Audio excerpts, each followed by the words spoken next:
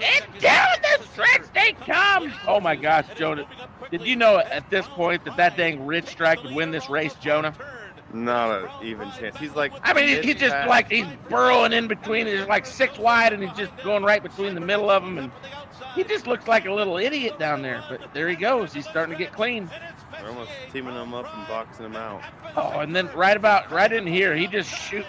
He looks like he's got a rocket up his butt. He just goes from like 10th out to 4th, and then bam, he's oh, right there. See, does he have a rocket in his ass, Jonah?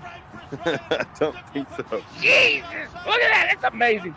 And then, listen to the announcer. And the crowd goes wild. Right is coming up on the inside.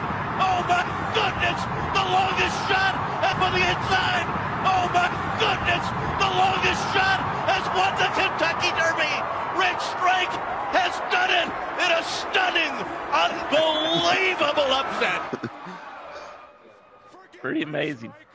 I don't follow horse racing all that much, but that is a, what do they call it? That is a transcendent event whenever the whole world is talking about that horse race from last night. You bet. But it'll be interesting to see how he does in the Preakness and the Belmont. And maybe we'll be watching the next Secretariat